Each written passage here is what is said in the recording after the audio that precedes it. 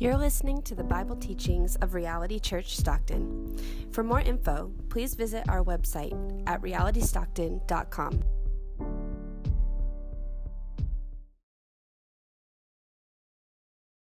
Our reading today is Psalm 59, beginning in verse 1. To the choir master, according to Do Not Destroy, a Michtam of David, when Saul sent men to watch his house in order to kill him. Deliver me from my enemies, O my God. Protect me from those who rise up against me. Deliver me from those who work evil, and save me from bloodthirsty men. For behold, they lie in wait for my life. Fierce men stir up strife against me. For no transgression or sin of mine, O Lord, for no fault of mine, they run and make ready. Awake, come to meet me and see. You, Lord God of hosts, are God of Israel. Rouse yourself to punish all the nations. Spare none of those who treacherously plot evil. Selah. Each evening they come back, howling like dogs and prowling about the city. There they are, bellowing with their mouths, with swords in their lips, for who they think will hear us. But you, O Lord, laugh at them. You hold all the nations in derision.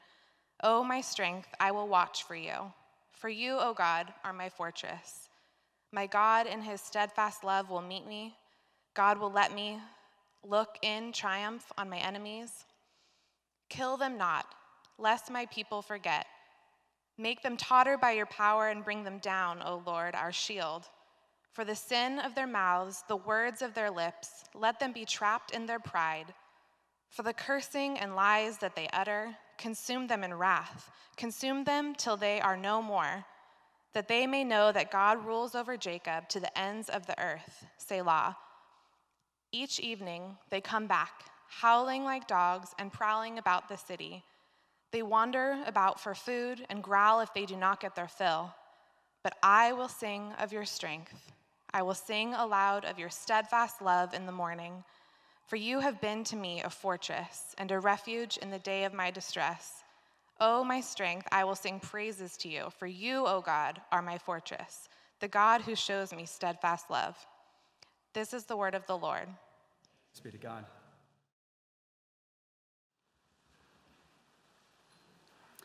So I saw an article that caught my eye recently, and it was titled this: Go ahead, pray for Putin's demise.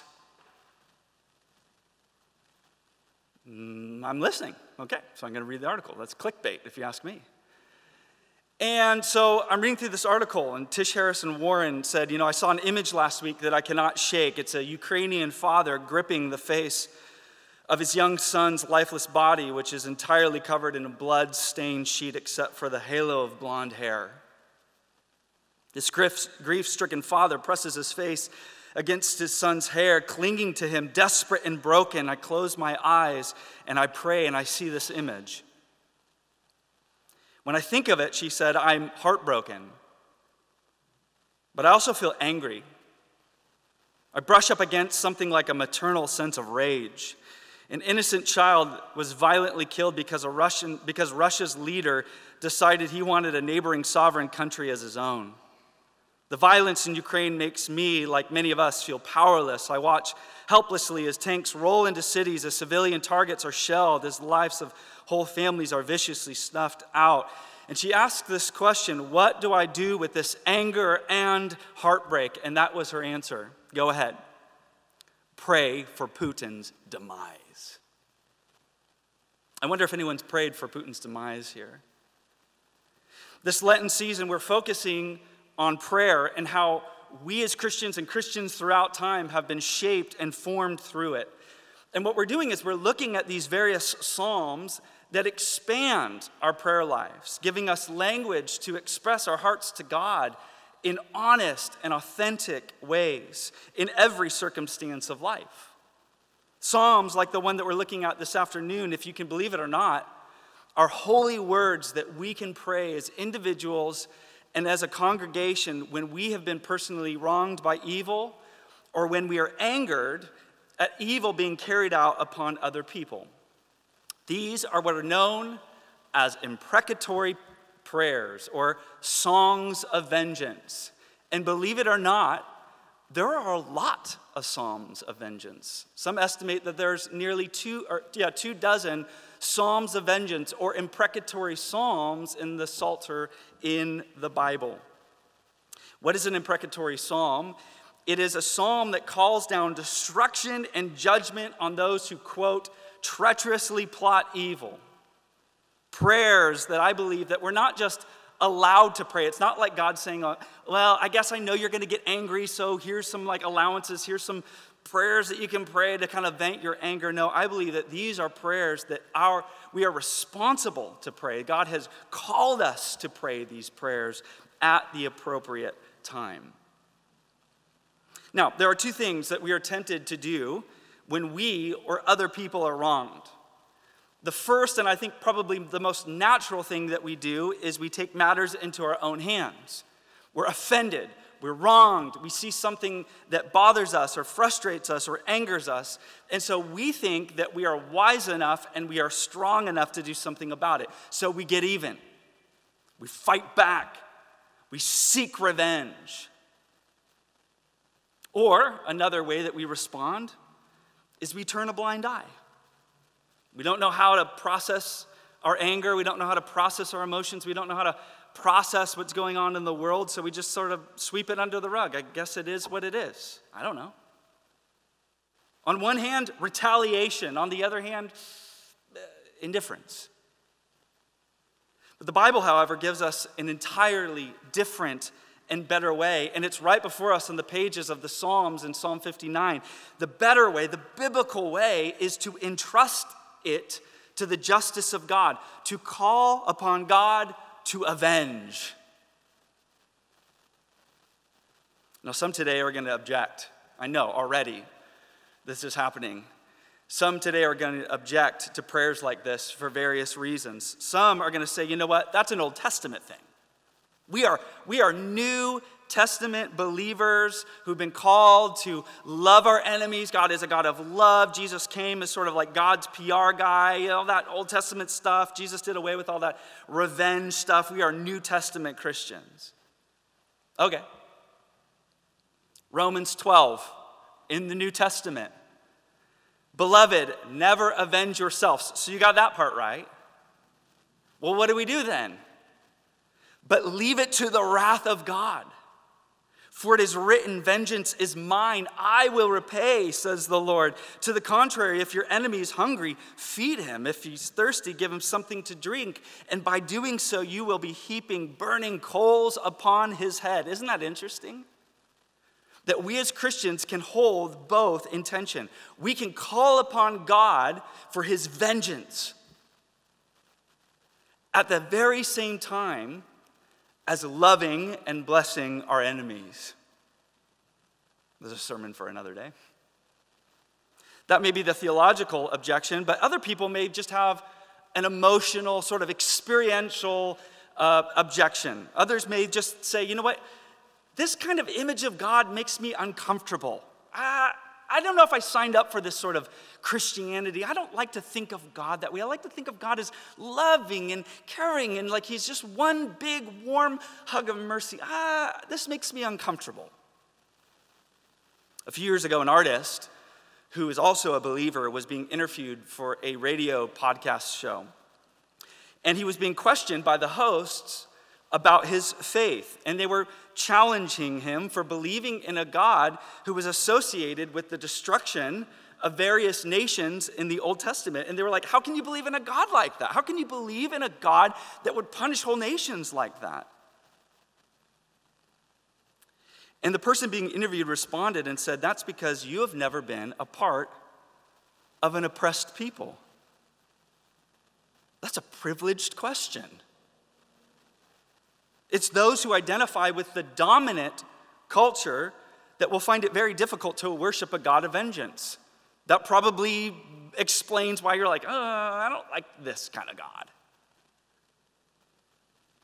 But those who are within an oppressed people group, which is a large portion of our globe even today, the powerless, the vulnerable, the hurt, the oppressed, those who are on that side of injustice could not even imagine worshiping a God who did not take vengeance on behalf of the vulnerable, who want nothing to do with just some big cosmic warm hug. We think a loving God could never avenge. The psalmist says the opposite. Because of your love, you avenge. 3 times the psalmist calls out God as being a God of steadfast love who avenges his people. Fleming Rutledge said it makes people queasy nowadays to talk about the wrath of God, but there could be no turning away from this prominent biblical theme. Oppressed peoples from around the world have been empowered by the scriptural picture of a God who is angered by injustice and unrighteousness. If we're resistant to the idea of the wrath of God, we might pause to reflect the next time that we are outraged by something about our property values being threatened. God forbid. Or our children's educational opportunities being limited. Or our tax breaks being eliminated. All of us are capable of anger about something. God's anger, she says, however, is pure. It doesn't have the maintenance of privilege as its object, but goes out on behalf of those who have no privileges. The wrath of God is not an emotion that flares up from time to time as though God has temper tantrums. No, it's a way of describing his absolute enmity against all wrong and his coming to set matters right. That was a mouthful. But that statement right there gets to the heart of imprecatory psalms like the one that we're looking at this afternoon. One, recognizing that God is just and he's loving, recognizing that God is angered by injustice, and then calling upon him to set matters right. And this psalm, specifically Psalm 59, I believe, is inviting us to listen this afternoon. And we have to tune our ears to listen very intentionally, because there are 3 sounds that God is inviting us to hear. The first is howling, the second is laughing, and the third is singing. So let's look first at howling. You still with me this afternoon? I knew I'd get some sort of uncomfortable looks at me teaching through an imprecatory psalm, but I'm going to need you with me on this one. So let's look first at howling. Now look at the header of this psalm above verse 1. What we're told is that this psalm is written after Saul sent men to watch speaking of David's house, in order to what? Kill him. No big deal, except for people are trying to kill him. So this psalm is referring to a time in 1 Samuel chapter 19 when King Saul, who was Israel's first king at the time, is jealous of his then soldier, a guy named David who would later be king, and he's angry at him despite the fact that David has done nothing wrong. In fact, we're told that Saul is so mad at this guy that he throws a spear trying to pierce him and pin him to the wall. But David does the Matrix thing, misses the spear, runs for his life, and he's hiding at his house. But at night, Saul then sends a group of hitmen to lie in wait in the dark until morning so that they can kill him. So the context of Psalm 59 and many of the other imprecatory psalms is violent, oppressive plots. That's what's going on. And the psalmist gives us these very vivid descriptions of his enemies. Verse 1, enemies. Verse 1, those who rise against me. Verse 2, those who work evil. Verse 2, bloodthirsty men. Verse 3, they lie in wait for my life. Verse 3, fierce men. Verse 5, those who treacherously plot evil. Verse 6, howling dogs prowling about the city. Verse 7, bellowing with their mouths. Okay, so the image is very vivid here. This is barking, bloodthirsty dogs hungry for human life. These are individuals that at some point in their life have forfeited their humanity and now have been taken over by these animalistic instincts for blood. They're like rabid dogs that are going to keep coming back for more until they are quite literally put down.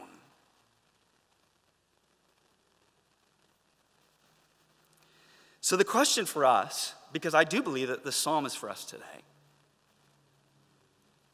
the question that we really have to answer, or at least consider, is who are the howling dogs?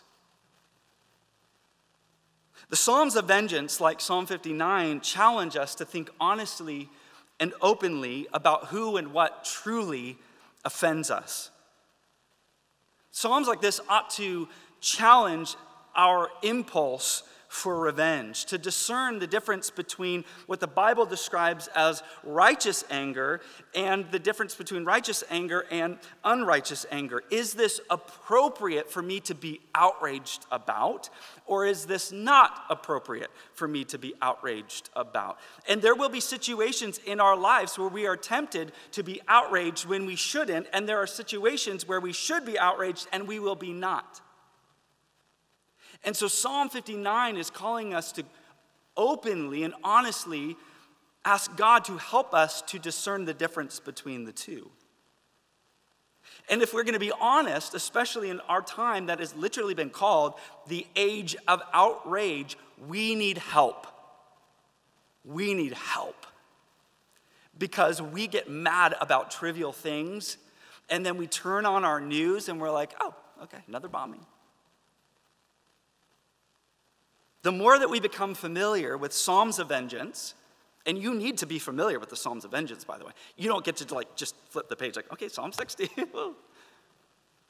The more that we become familiar with Psalms of vengeance, what happens is we become more emotionally and relationally mature and equipped. We begin to see a clearer line between that which is worthy of our anger and that which is not, and when and how we ought to pray imprecatory psalms. Now, shameless plug here, we've provided you with a daily prayer guide available on our website and on the app. Please take advantage of it. On one of the pages, it does list out the various psalms, the psalms of vengeance included in that. These are not appropriate prayers for someone who has simply hurt your feelings. So if you're reading through the psalm and you're like, oh, that person really made me mad, God, bash in their teeth, bring them down, let them fall in slow motion so that the world may see that God is just because they did not text me back, or because they didn't like my photo, or because they said something in a tone that I felt triggered by, or... These are not appropriate prayers for when someone hurts your feelings. These are not appropriate prayers if you feel bothered or feel frustrated or you're disappointed by someone or someone, God forbid, does not meet your expectations. There are going to be a lot of situations where just, quite frankly, this is not the right prayer for you. But then I believe that this is a very appropriate prayer in light of many things that we are constantly seeing happening in our world today. So let's consider a few. For instance, the anti-Asian hate that continues to occur in our nation. When we witness surveillance footage of a man walking up behind an Asian American woman minding her own business, sucker punching her, and then as she's on the ground proceeding to stomp on her body and head 125 times, our extremely generic prayers for peace are not sufficient. When we see that, we're like, God, just end racism. It's not wrong. It's just not sufficient. But you see, the Bible gives us the right words to offer to God in these sort of situations when we are rightly angered by what we see. And what this psalm and this prayer does is it asks God to be a safety and a refuge to the oppressed. God, be a fortress and a refuge for the vulnerable and the weak and the oppressed. But the psalmist goes on. Bring down the oppressors in fair but severe judgment so that they may no longer destroy lives any further. Stop them. Bring them down. Put them down if they need to. Sometimes death is not the worst thing. Or as we witness what's happening in Eastern Europe right now, between Russia and Ukraine. Yes, we pray for Putin to repent and be forgiven. Yes, we pray for peace and we pray for wisdom for leadership. But we also need to pray prayers like verse 5. Look with me again in verse 5. Speaking to God, rouse yourself to punish all the nations. Spare none of those who treacherously plot evil. I wonder how many, honestly, I wonder how many of us have been praying fierce prayers like that in a season like we're in right now. If there's ever been a situation to pray verse 5, it's now. Stop them. Bring them to nothing. As we listen intently, we hear the sounds in the psalm and the sounds in our world of howling.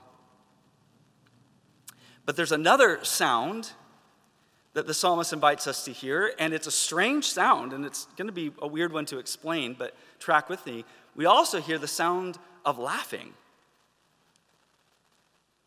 As David's enemies rise up against him, what does he do? He calls upon God to be his defense. Now, this is really important. There's no claiming his rights to defend himself. I'm going to take up the sword, and it's my Second Amendment right, and I'm going to defend my life and my family.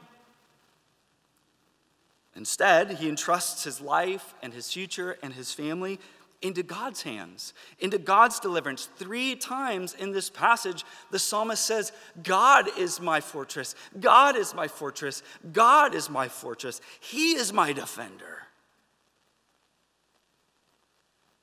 And instead of lashing out, he invites God into the battle. Look with me again in verses 4 through 5. Awake, come and meet me and see. You, Lord God of hosts, are God of Israel.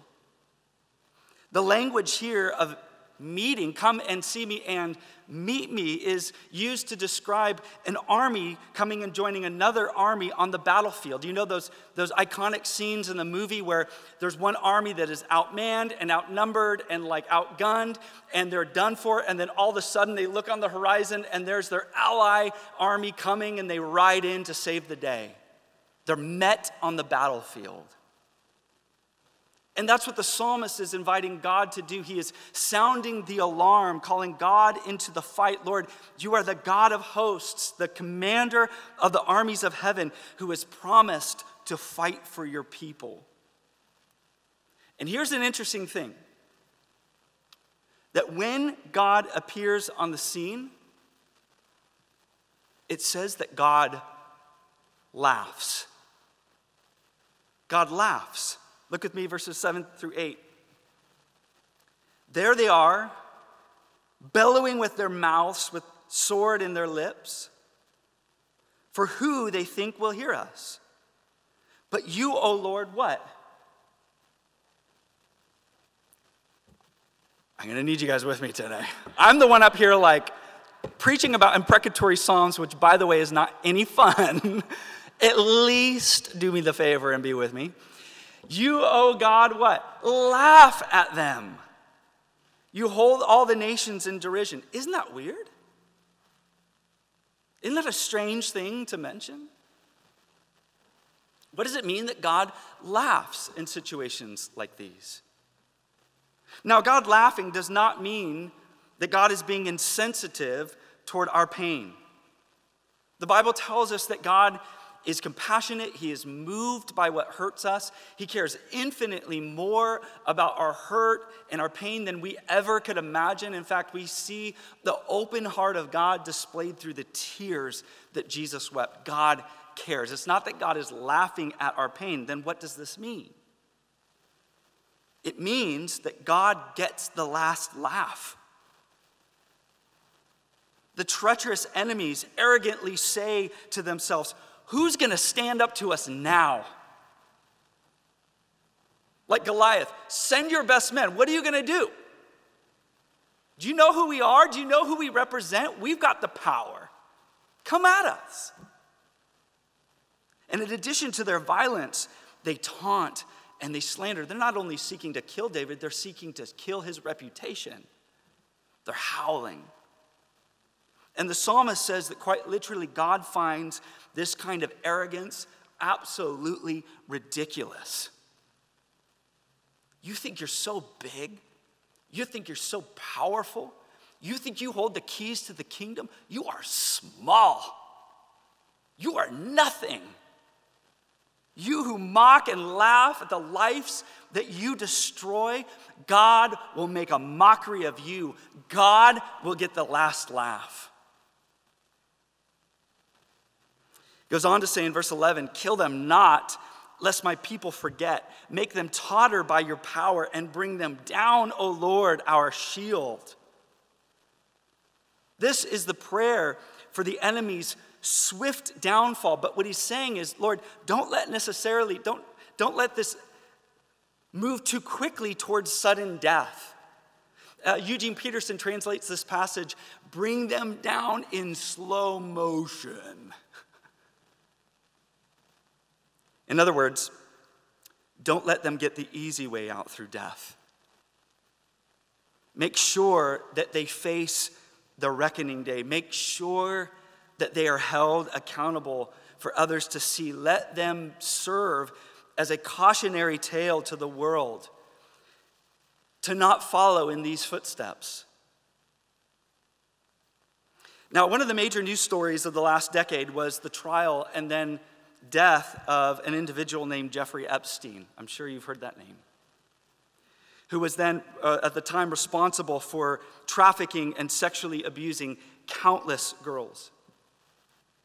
And he was someone who was allowed to sidestep justice for years and years and even decades because of his wealth and because of his influence and because of his connections to powerful leaders. He was, if there was ever someone in the position to say, who's going to stop me, it was Jeffrey Epstein. But in 2019, his reckoning day was finally upon him. And there was a wealth of evidence against him and a number of elites that he was associated with. But what happened? He died.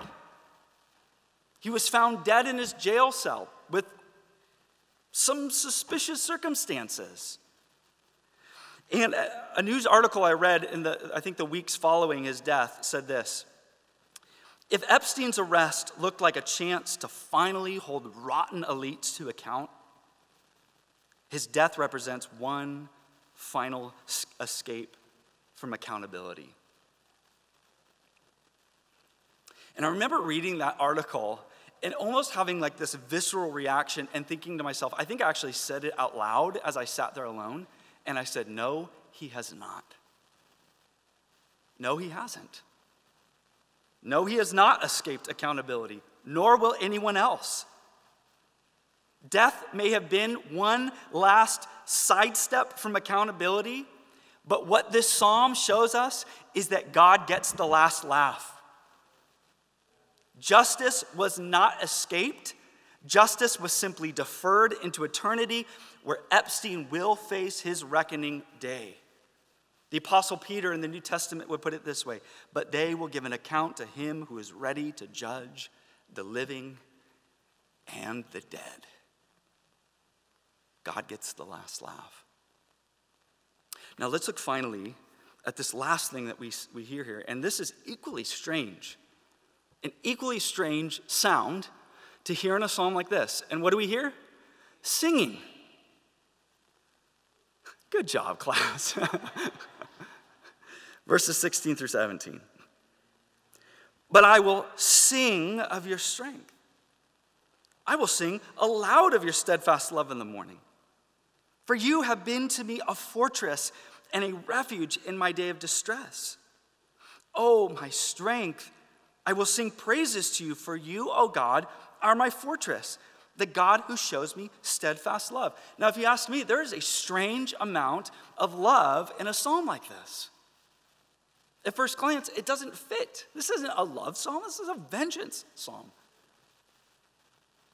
And David describes these enemies howling by night, but he has determined that he's going to continue singing of God's love and his faithfulness and his refuge in the morning.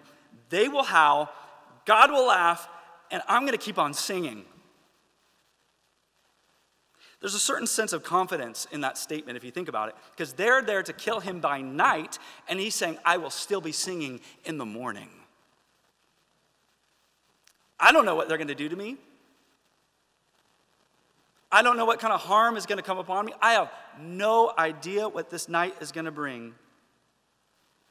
But what I do know is that God will be my refuge, that God is my defender, that God is my thrice fortress, and in him, I'm going to keep praising.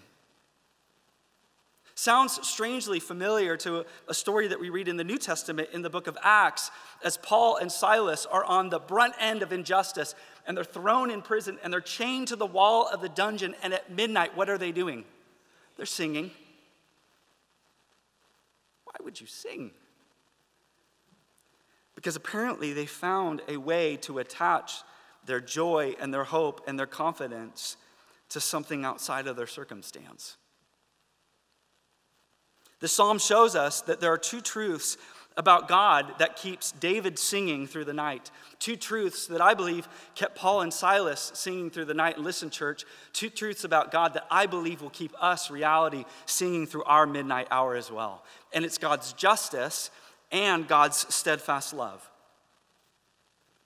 True, ongoing, persevering, buoyant, resilient praise depends on us grasping both of these things and holding both in tension. Think about what happens when our idea of God gets a little bit lopsided. A God who simply punishes evil, who's out there just righting every wrong, punishing everyone who's done something wrong, but is void of love, would invoke our fear.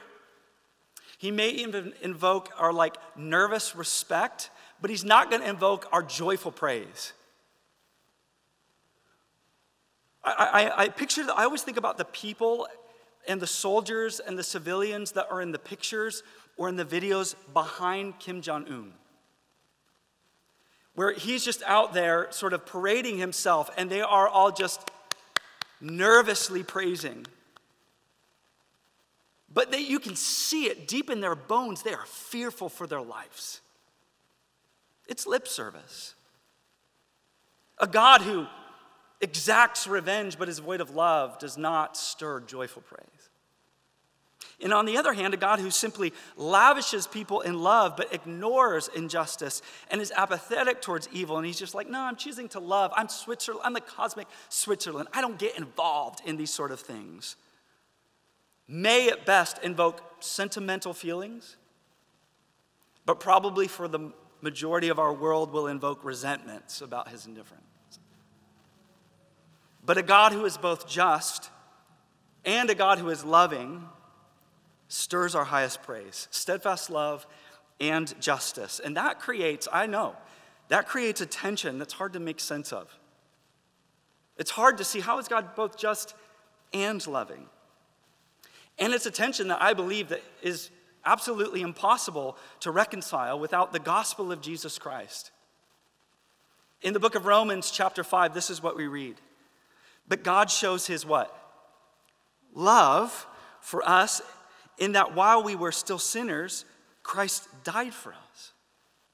Since therefore we have been justified, there's his justice, by his blood, much more shall we be saved by him from the wrath of God.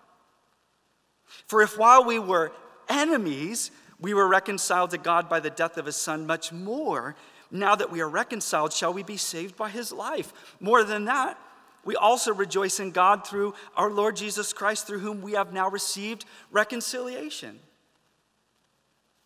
So something that we need to consider here is that in order to rightly discern who our true enemies are, in order for us to rightly discern the difference between righteous anger and unrighteous anger, before we ever take up prayers like Psalm 59, we have to first, every single one of us, we have to acknowledge that we were all enemies of God.